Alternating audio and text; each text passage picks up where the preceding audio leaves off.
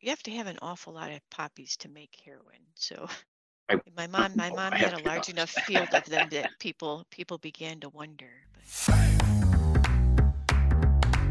Welcome to the SMB Community Podcast with your hosts, Amy Babinchak, James Kernan, Amy Luby, and Carl Palachuk. Produced by and for the Small Biz Thoughts technology community. We're dedicated to making every IT professional a successful IT professional. welcome everybody to the SMB Community Podcast. Today, your hosts are Carl, James, and Amy Babinchak. So let's get started. What are you guys up to today or this week? Well, I'm doing allergies. That's my main agenda item. Deal with allergies. You know, Well, 'tis the season. we both happen to be here in Las Vegas as we're recording this, and I'm having allergies as well. I asked a local, and they said, "Yeah, it's awful." So it's just a thing. In Sacramento, we're having things called super blooms, where Right. there's just been just the right amount of rain and temperature and whatever that flowers are going insane. So Yeah, I had just gotten back from Napa, which isn't too far from you, Right. Carl, and that's exactly what everybody was just saying. It was like, because of all the rain that you've had the 2 previous months, the super bloom was going on. So I think I'm still feeling it, but I'm the only one not traveling today. Excited What? about that. I'm in lovely Omaha, Nebraska, and it's sunny and 70. This super bloom that's going on, this is all about the poppies, right? I've been hearing about how amazing the poppies are in California. that's Someday just I'm going to one. figure out how to get there and see it. So these are not the same poppies that you have in Michigan. No? No, these are little yellow flowers that are they're because what you get is actually heroin poppies. So Yeah, great big ones. yeah, these are cute little flowers, bright yellow. Alrighty, so 5 minutes with a smart person. I caught up with Larry Mandelberg, who has a brand new book out called "Businesses Don't Die; They Commit Suicide," and it's all about how businesses fail in large part because they can't deal with their own success and the growth and the new challenges that come up.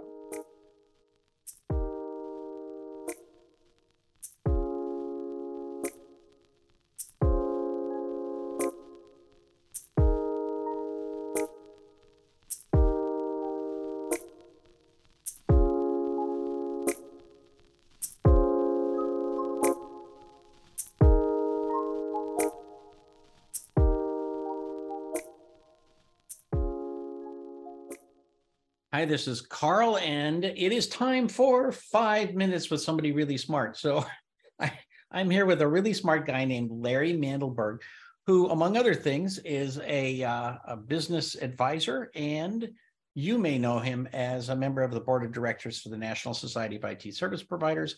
Larry has been a writer forever. I realized when I was reading your book that it's really well written, and then I thought, oh, of course it is. He's been writing for the business journal since about 1804. Anyway, welcome, and let's talk about your brand new book. Thank you. Great to be here, Carl. So the book is "Businesses Don't Fail, They Commit Suicide: How to Survive Success and Thrive in Good Times and Bad." It really strikes me because one of the things I've always noticed about businesses is, and we have a local, I don't know what it was, like an orange juice group or whatever. They had a great restaurant, and then they expanded, and they continued to expand and continued to expand. And then suddenly they collapsed and simply disappeared from the earth. Do you remember that? And that was a local thing in Sacramento. And I just thought, how does this happen? And your book actually explains exactly how that happens again and again and again. So tell me about the book in your words. Well, there's a problem that businesses have, an inherent structural problem. Organizations, businesses yearn for stasis. They want dependability. They want predictability. They do not want change. They want to know what's going to happen. They don't want surprises. They exist in an environment of constant change, and that constant change is accelerating every single day. Right. Those two things are at odds with one another, and it creates great friction. What my book does is it presents the research I found of what makes businesses fail. As you said, I explain it over and over and over again. Well, what good does that do? Just letting me know how they fail. Well, the good that it does is it helps you understand how to avoid failure.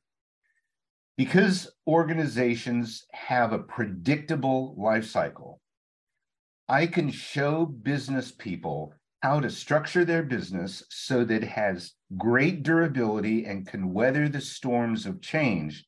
Plus, it helps them understand what's coming so they can prepare for it. Now, you can't stop change. Nobody can.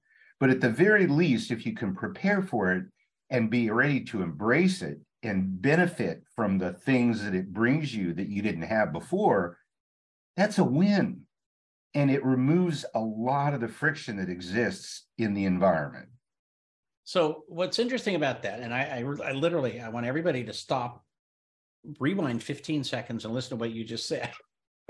That, what happens is we think about business maturity as certain stages, but that's actually a separate thing. It's related, obviously, but it's separate because you will go through many, many changes, right? There, for your model, there are three primary three primary stages of maturity, but there's many, many changes, right? There's changes to the Correct. environment. There's going to be a national, recession or a pandemic, or, stuff happens every day. Wars come and go. The economy comes and goes. Competition comes and goes. So there's lots and lots of changes. And so it is, are you saying the inability to deal with change, like to effectively, appropriately deal with change? Or is it just the ability or inability to deal with growth to the next level? No, it's an inability to deal with change. Let me give you this as an example. On my website, it says, no business ever failed due to external factors. So the first argument somebody gives me is, well, what about COVID? Look at all the businesses that fail. Well, retail was not part of my research. So I don't claim to have any knowledge about any organization with primary sources of revenue from retail activities. But let's talk about COVID and the change that brought and how a company would have been decimated had they not been prepared. Disney Corporation's stock tanked in the first half of 2020. Think about it. They make their money based on massive groups of people coming together and interacting in close quarters. If there ever was going to be an organization that was going to collapse, you would think that would be the perfect candidate. In the fall of 2020, Barron's wrote an article about the amazing work that the board of Disney did to retool their revenue models on a dime, and became the darling of the market in the late 2020 and early 2021 by shifting. They suffered just like everybody, no doubt about it. But because they were well engineered, and because they were prepared for change, and because they knew how to handle change, they were able to pivot on a dime. This is Disney. This is a massive corporation. Big corporation, yeah. It can be done. It's about understanding that you do not have the option of avoiding change. So if we can't avoid it, let's prepare for it as best we can. And that's what I teach business owners how to do. It's interesting in our industry, and you've seen this because you're in tech. There's certain periods where it's like literally a watershed where people say, I will not learn this new technology. I will not learn Active Directory. And then all of these technicians basically retired or went out of business around 2000. And then it's like, oh, I will not learn the cloud. And then a bunch of them went out of business in, the 2008 to 2011 period. And there's always something changing in our industry, and there seems always to be people who literally make the conscious choice. I will not learn this new thing. Are they literally saying my business has to come to an end? Yes. That was a very short, sweet answer. I can expand. If you don't accept the fact that the world around you is changing, if you say, I'm never going to change, I'm never going to do anything different, you're going to die. There's an old saying, businesses that aren't growing are dying. There was a movie called Other People's Money with Danny DeVito, which had one of the most powerfully insightful lines I've ever heard in a movie. He talked about this issue of change. He says, it doesn't matter how good you are if you never have a market to sell to. If you were the best buggy whip manufacturer in the world, all you got was a growing share of a shrinking market, and eventually it's unsustainable. So when you say, I'm not going to change, what you're actually saying is, I'm going to close my business. And I don't ever want to argue with those people. It's their business. They have a right. It doesn't change the fact that if you're not growing, you're dying. And again, I get so much pushback on this.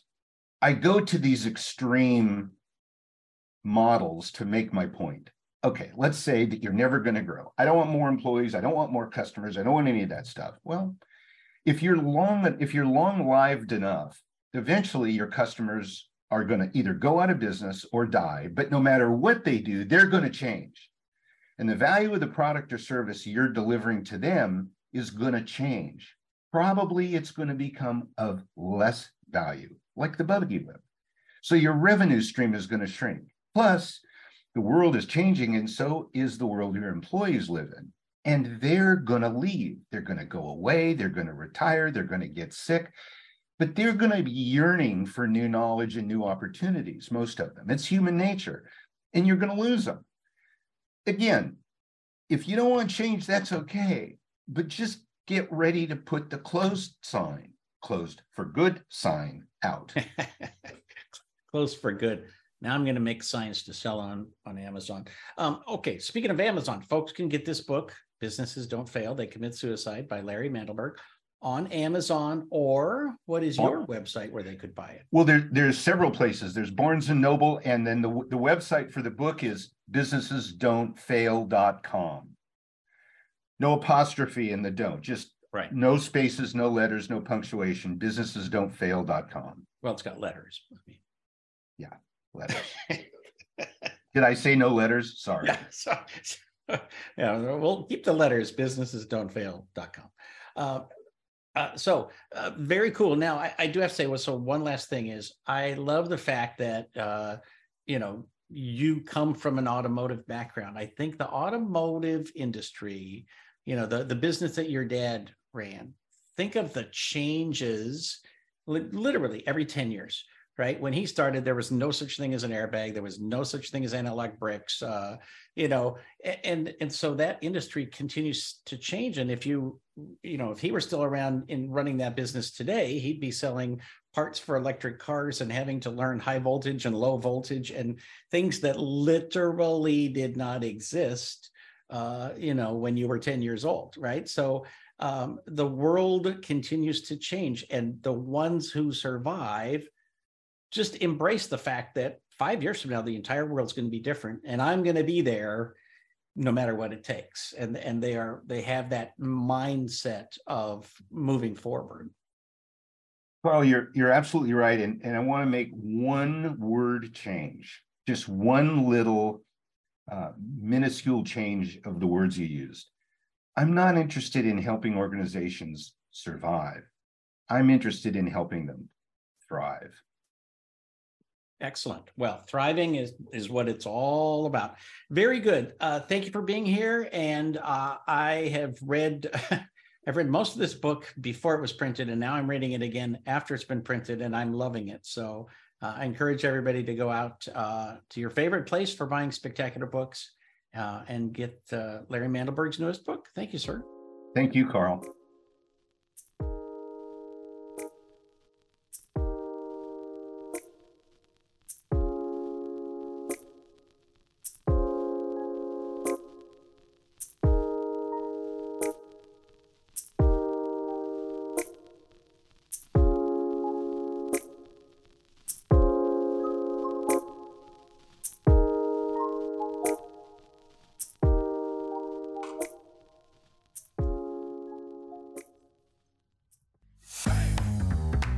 Mark your calendars and plan to be with us May 17th and 18th as we bring you the 2023 SMB Online Conference.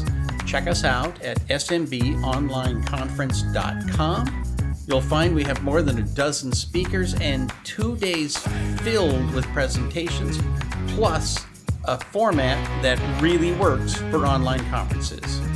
Save $100 by registering today at smbonlineconference.com.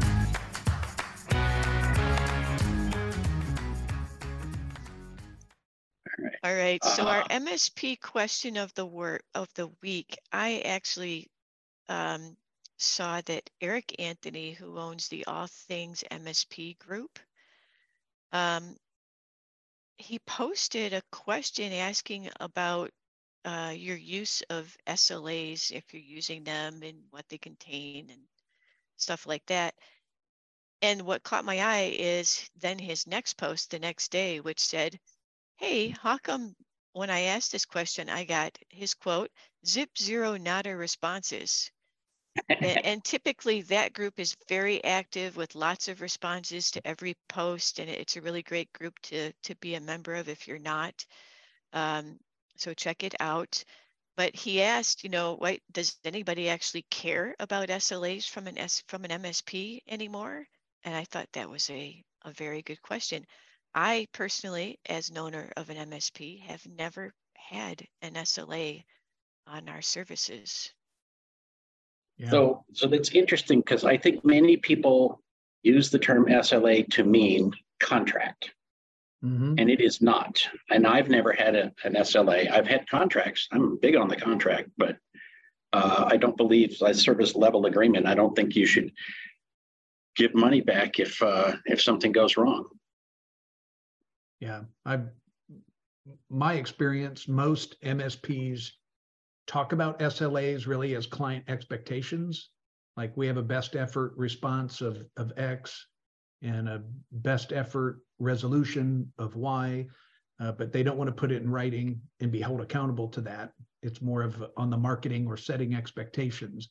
But yeah, I agree with you, Carl. I don't see it as an excuse to give money back. Well, No, to me, this is a relationship business. So as long as we all know what the relationship is, then the SLA is less important, right? As long as we're just all happy with how services are being provided, then exactly the terms of the contract are being satisfied, and we keep doing business together.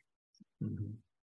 Yeah, well, and I think it's just such a generic term, and most people don't really have an opinion. I do think a lot of people started offering SLAs or offering even expectations in writing because the vendors of the PSAs make it very easy to just say, oh, when do you expect an acknowledgement? When do you expect the job to start? When do you expect the job? They can just program that in, and it's like very little coding. And then people think that they have to do those things. But if you just talk to your client and say, are you happy with what we're doing? And they say, yes, you're probably okay. I think it's much better to spend your time going to lunch with a client than worrying about your response times. Yeah.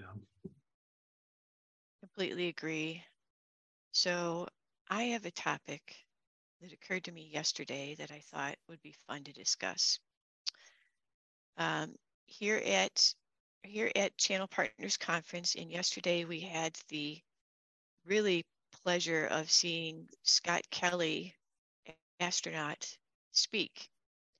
and he was a excellent speaker, really informative and entertaining, and told great stories.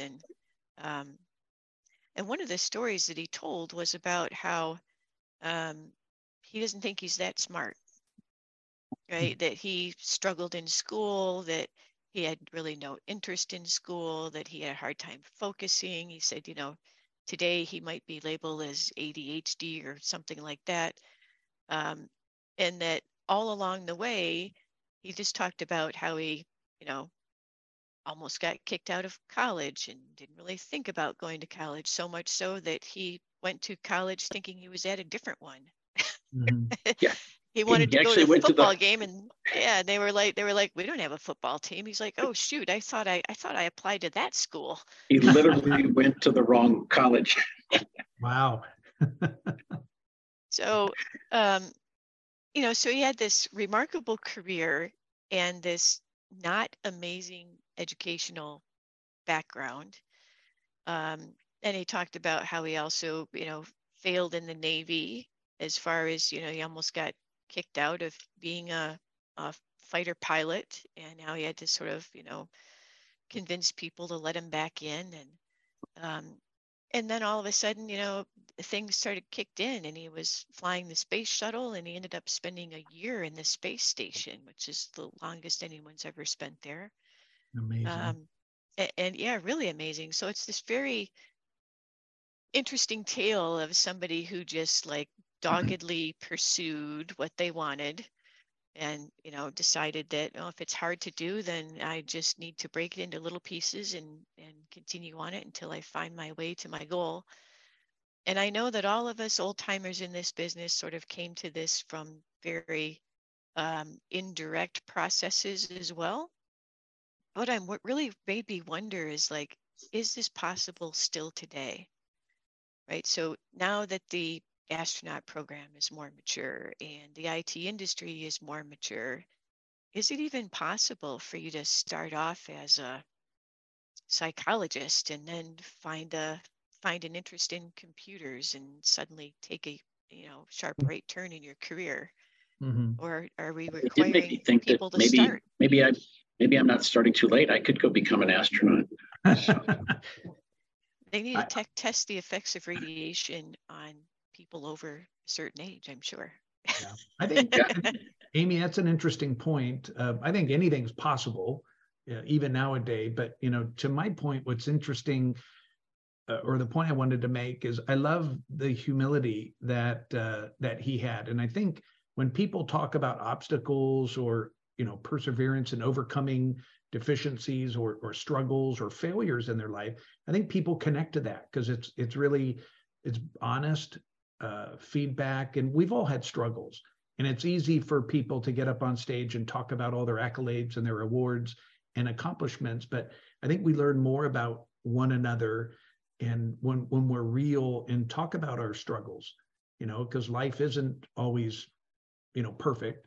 We'll go through our ups and downs, but I love hearing stories like that, and where people are real, and you kind of hear more of their true colors, and then it's a great success story, really, when you think about it. Well, and a lot of times people get up on stage and they make it sound like it's easy, right? Right. Like, I did this amazing thing. It was like, okay, wait, you worked your tail off for 30 years, and then suddenly you were successful.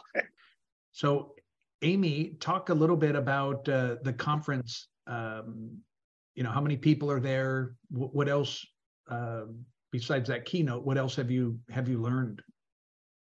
Ash, it's the first time I've been to this conference. It's the ChannelPartners one. It's started life as a telco show. Now it's kind of a mix of telco and MSP, and yeah, it's a very interesting show. It's very much more expo focused and talking to vendors and stuff. Although there are sessions, but there's not like multiple tracks going on. There's a lot of breakout rooms by vendors where you can really, interact with them, and they're giving their own little presentations on their stuff. So it's a different setup than what I'm used to, but it's been good. I really have enjoyed it. Yeah, there's a lot more people that are attending that than I anticipated, and kind of regret not scheduling myself to get out there. But it's kind of fun in our industry. It seems like we're all connected in one way, shape, or form, right? Especially on social media. So like when everybody, is going to one big show, I saw dozens and dozens of posts from all different people like, oh, I'm headed to Las Vegas. And anyway, it's Yeah. There are a lot of people. I think they're saying about 8,000. And I don't know how to measure those numbers. There are lots of people here, but I can't tell you if it's 3,000 or 8,000. It's a big number, whatever it is. Huge number. Well, Huge cool. number. Well, one of the things, as I was in the vendor hall, and actually they have two vendor halls. They have an MSP Expo, and then they have the ChannelPartners Expo. And the MSP Expo is a smaller room, and the ChannelPartners Expo reminds me of like the Home and Garden Show when I don't know if in your area where they have these huge stadiums of, the Home and Garden Show, just because the booths are so enormous. Yeah. They're not your typical 6x6 or 8x8s. These things, like every one of them is like 20x20. And there's, a couple hundred of them in there, or several hundred. I mean, it's an enormous place. Yeah. And anyway, as it was going through, and of course, there's just gobs of security firms, right? Everybody wants to help you with your security. All the security vendors in the world.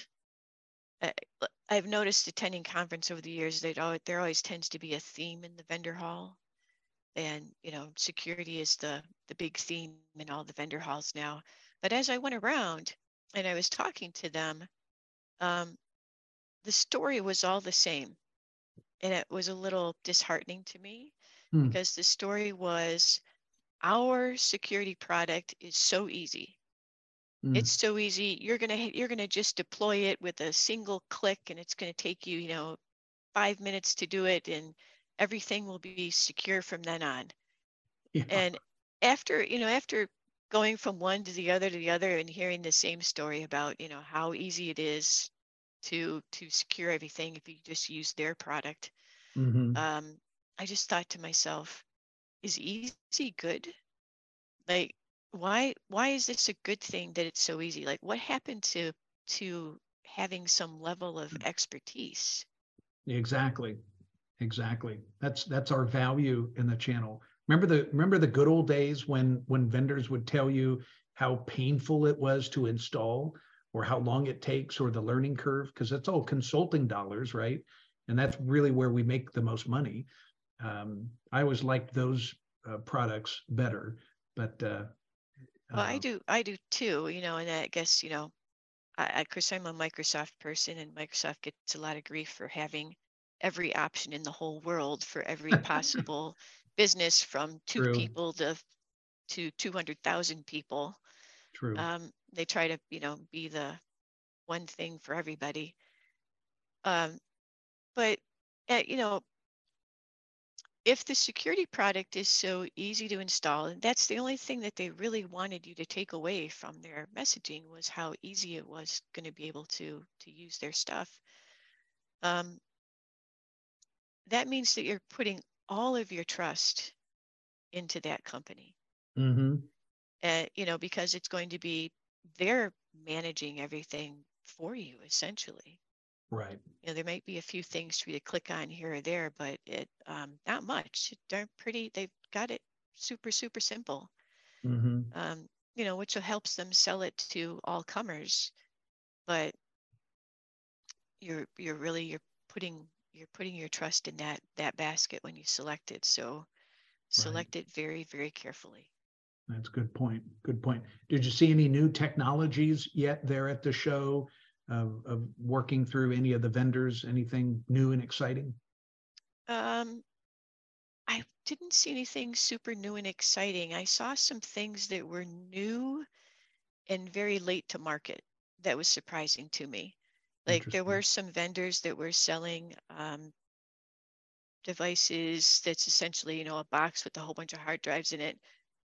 It takes your local data and syncs it to the cloud. Well, we've had those things for a long time. And here, they were trying to make the big splash with their new idea. And there was another one that was a camera that you could set up in a server room to surveil and monitor the temperature of that environment. And, he was giving me the whole sales pitch. It was very enthusiastic. It had a very cool look to it. And I was like, this is all really wonderful, but we don't have racks of servers to support anymore. So he goes, oh, the last guy I talked to told me the same thing. I felt a little bad, it was like big splashy new technology and it just too late to market. Yeah. Well, good for you for being brutally honest, but yeah, I agree with you. Well, I wish I was there. Still a little jealous. I didn't carve out time on my calendar. I didn't realize it was such a huge conference, but maybe you can report more good things next go around. But all right. Well, I think that's all of our content that we had prepared today. We could talk a little bit. There's another question in here about the recession. Do you want to discuss that for a minute and then close out? Sure. Okay. All right. Last topic for the day. I'm hearing a lot about a worldwide recession. And all signs point to it. If you look at what's happening with the stock market and banks, and it's not just the United States, it's all over the whole world experiencing the same thing at the same time. It just shows how interconnected our economies are these days. Mm-hmm. But at the same time, every MSP and all of our small business clients are reporting that things are booming. They still have a lot of unfulfilled jobs that they would like to hire for. So we still have a shortage of employment people, and they have tons of business and aren't seeing a decline in that. But yet there's a little nervousness out there because everything in the news is negative. So I don't know if it's just going to be a particular segment of the market that happens to grab the headlines that's going to have the recession, or if it is really going to end up trickling down to the S&B marketplace eventually. Yeah, that's a good point.